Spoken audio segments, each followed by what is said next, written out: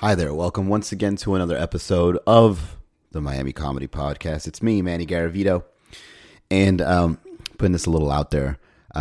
Just came back from the corner, totally sick. Well, I'm getting over a sickness, but it's good to be recovering. I didn't get the Illuminati flu shot, and I am facing the consequences severely. And here's the thing: the flu really sneaks up on you.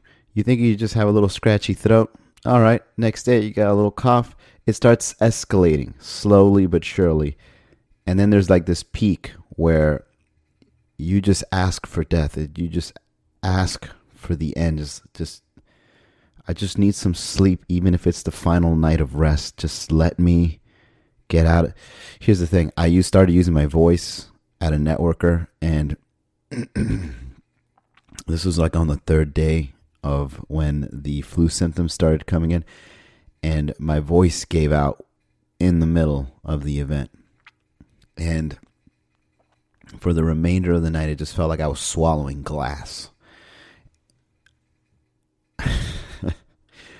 What a great way to start the podcast, everybody. Great imagery, huh? Anyways, let's change the subject here. I just came back from the corner. That's why this particular podcast came out a bit late. The Corner is a great bar.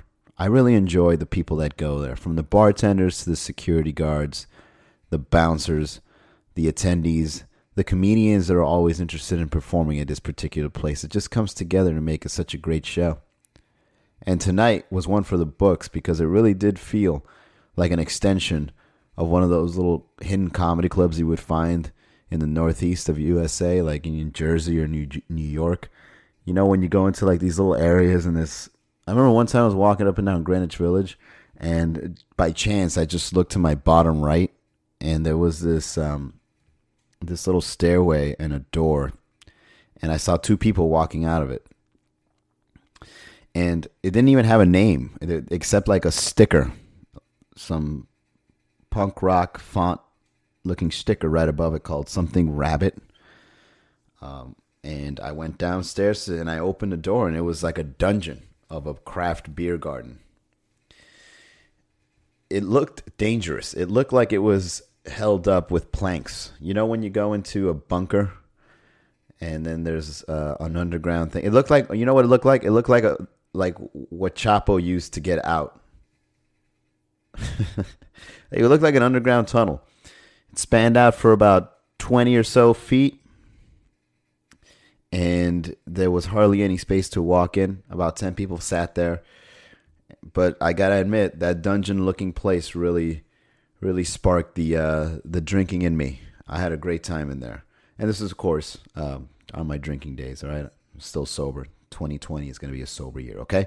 Just saying. Don't want you guys to think that I gave up.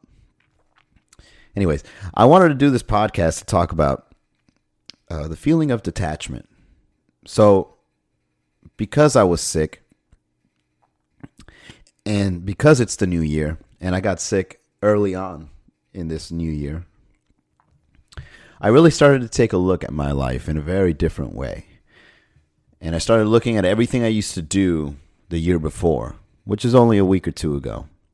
And I'm now looking at that differently, because I used to think of work in a certain way. I used to think of social interactions a certain way, my identity in a certain way. And then now that I'm completely detached, have you guys ever felt that feeling of just sheer detachment? Like you just don't care. You don't care anymore. You see the bullshit all over you, but it doesn't affect you. You don't care. What a wonderful feeling. This is the new vacation. Detachment. Give it a shot. Just let go. Let your bills go to waste. Don't pay your bills. Don't pay your bills for a while. Just see what happens. Just feel the feeling of freedom. No, don't do that. Joking. But do let go of the notion of you having to pay bills for a good time, or to stay alive, or to maintain your lifestyle, however you see it. Anything that stresses you out. Pretend what it would be like to be completely detached from it. What an amazing feeling this new feeling in 2020 is. Because of my sickness, I stopped working.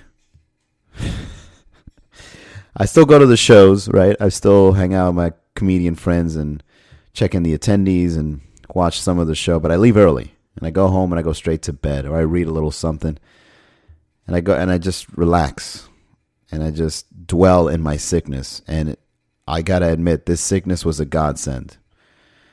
As painful as it was, I really got to feel what it was like to not give a fuck. But this is in a whole new level, because you think you don't give a fuck, but I'm talking about where no one really has to know that you don't give a fuck. This is a private, I don't give a fuck. It's a little private venture of yours.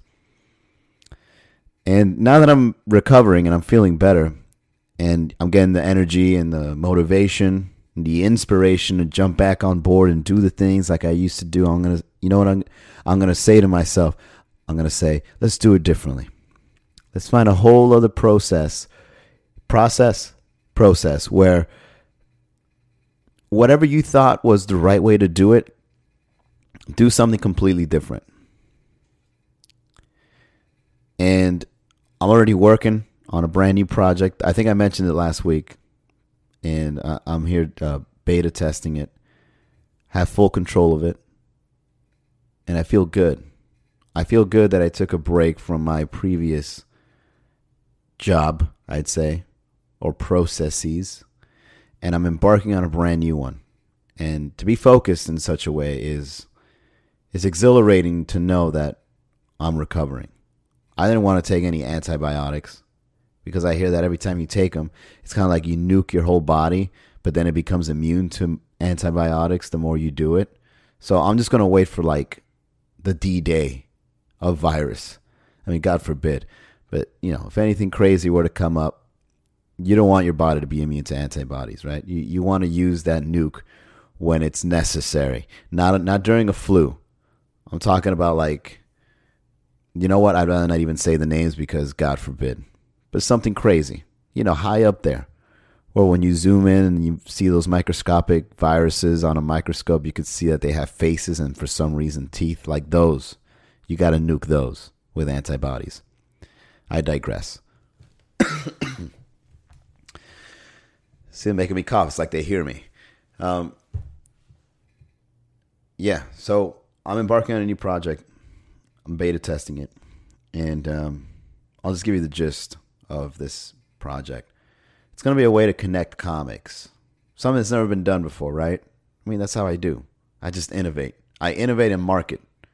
The two most important things you can do as a business owner: sheer innovation and brilliant marketing. And a few years ago, I started a website called Independent Comedian. And it got some traction. People liked the blogs I wrote on there. So the idea of Independent Comedian is to show up-and-coming comedians that they're vulnerable and powerful at the same time. Because the career that we're embarking in, I talked about this on the previous podcast, is crazy. It's absurd to pursue this. However, there's some power to it as well because there's no middleman. But a lot of comedians wait for the middleman. They wait for somebody to pick them up or to do something, and right? All that stuff. So when I started making some money in comedy, I realized that you had to kind of like switch a mindset from, if I'm funny, I'm going to get business, to I'm funny, let me get business. And once you do that mindset shift, you're going to see a lot of doors open up, and it's going to be you turning the knob, right? So Independent Comedian was an idea that kind of worked out for a bit. I'm still going to do something with it. But the concept just needed to flourish a little bit more quickly to the comedians. Of course, not only here locally, but in the nation. Comedy scenes need to know that the future of comedy, especially when it comes to the up-and-comers, is solely on your own hands. Like, you as a comedian, you have the ability to make a career on your own. And don't wait for anybody to do it for you. All these gatekeepers out there and, these egomaniac comedians. Oh, that's one of the things that, that's one thing about this business that really sucks, man. As much as I love comedy, as much as I love making people laugh, The egos that are involved in this business are the absolute worst. So as I'm growing, I kind of like look at myself, and even though I'm pretty funny, I never take it to the point where I boast about it or lie to people of my level. And I see it all the time, and I'm sure a lot of comedians see it all the time. There's like these egos that battle each other. I don't know who's funnier. And it's like, dude, no one cares. No one cares. You're still doing an open mic next week. Settle it out. Just find your voice, get creative with it, and figure it out on your own. You don't have to prove it to some other micer. It's ridiculous to think. And it's not only that, man. It's also like, it's not just the performers. It'd be unfair to say it's just the performers. It's the producers. It's the bookers. You even see it in the audience sometimes. Just audience members that just sit down and watch a show to frown the whole time and to prove a point that you're not funny. It's like, okay, then you come up. And then they go up and then they make a mess. I see it all the time. And it makes sense to have an ego in stand-up comedy. It makes total sense because your ego is what gives you the power to go on stage. You got to have an ego to be on stage. That's what drives you. That's what people want you to take the wheel and have a firm grip and be in control while you're performing. So you got to have an ego to do that. But when you go off the stage, that's just ruining your... I think it just ruins your chances. If you come off like an asshole or a jerk or somebody that likes to push people around or someone that's just really difficult to work with or a bully. I see these personality types all the time. They're scumbags, man. Just sheer scumbaggery out there in stand-up comedy. And if you're a comic listening to this, you know what I'm talking about. So now that I've had this detachment phase, I'm looking at it now in a whole new light where like this ego problem is an issue, right? And I get it. I mean, to be a stand-up comedian, to pursue this art form, to go up as a stranger and make strangers laugh, there's just something there. There's something there where it attracts these personality types. I get it.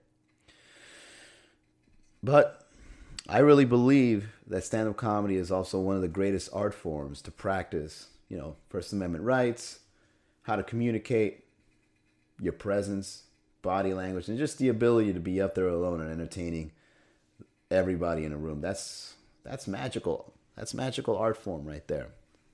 So even though this art form attracts certain personalities, I can't shun the art form itself. It's a beautiful thing.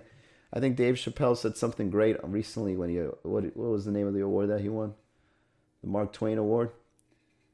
When he says like, if you're obstructing the content, that's the problem. Not the performer, the content itself. No, other way around. If you're obstructing the performer but not the content, I forget what he said. But it made total sense when I heard it. Like the content is just all right, I get it. The content is just nuances, right? Those are just details. What's being said, what's offensive, what's acceptable, what's politically correct, and what's not. Right, those are just details. But when a single person goes up, you're seeing them come to light and to fruition of who they really are. And it's true. Stand-up comedy saved my life too. Stand-up comedy, when I went up, I was somebody completely different than I am now. And I think the reason why I became the person I am is because I kind of got over all these things I had to work through. And I did it on stage. I did it with writing. I did it with performing. I did it with watching other comedians make a mess of themselves or still making a mess of themselves. And then I look at myself and I'm like, I don't want to do that. Or I don't want to be that. I don't want to end up like that. It really showed me a lot. Just by showing me the kinds of people that come out and do this, right? So I went all the way around to talk right back to this new project I'm building. So comedians have a power of becoming their own manager, right? Their own agent. I mean, some have the luxury of course, hiring someone to do it for them. But I think there's a lot more comedians out there that can use a better understanding of business within itself. Not just show business, just business, just how business works, how to be an entrepreneur, and you're the product. And so this new project that I'm embarking on is going to do just that. It's going to start opening a couple of eyes, and I really think it's long overdue. Because when I started doing comedy shows in Miami and my productions here, a lot of people were saying that it's not possible in a city like this. Festivals came and went, producers came and went, rooms came and went, comedians came and went. And then now everybody is, I guess, inspired by the story of being able to create a comedy shows, plural, in this city where everybody crosses their arms and says, I never heard of this guy, but then later on realize that the show was still entertaining. It's kind of a hump you got to jump over here in the Magic City. But once you do jump over that hump, people start realizing, wow, stand-up comedy as a whole, and not just on Netflix, is quite entertaining. This is a lot of fun. And yeah, we got to do that elsewhere. This thing that I figured out, this thing that I learned, I'm going to compartmentalize it and make it very sophisticated where people can do that just about anywhere, right? So, yeah, detach yourself, see through the bullshit, and just relax. Don't let the bullshit upset you. Learn from it and be like, I don't want to do that. I don't want to be that. That guy's fucked. I don't ever want to be like that. Don't get angry at traffic. Avoid road rage. Don't get to petty drama. Don't be an egomaniac off the stage. I'm telling you, it's one of the most relieving feelings you'll ever get, and it only opened more and more doors for you. Take my word for it. I've been doing it for 48 hours. I feel great. No, I can already imagine. Like, I feel this whole new this feeling like there's just so much coming. It's just like I just got to sit back and just let it come. And it just seems undeniable. It blows my fucking mind just thinking about it. And now that I'm working on this project, it feels like just opportunities are just going to be overflowing. Just you wait and see. Once the website's ready, I'll make the announcement. You podcast listeners, you'll be the first to know once it's good to go. All right, that's it for the podcast. Thanks for tuning in to the Miami Comedy Podcast. We do this every Sunday night. I'll see you on the next episode.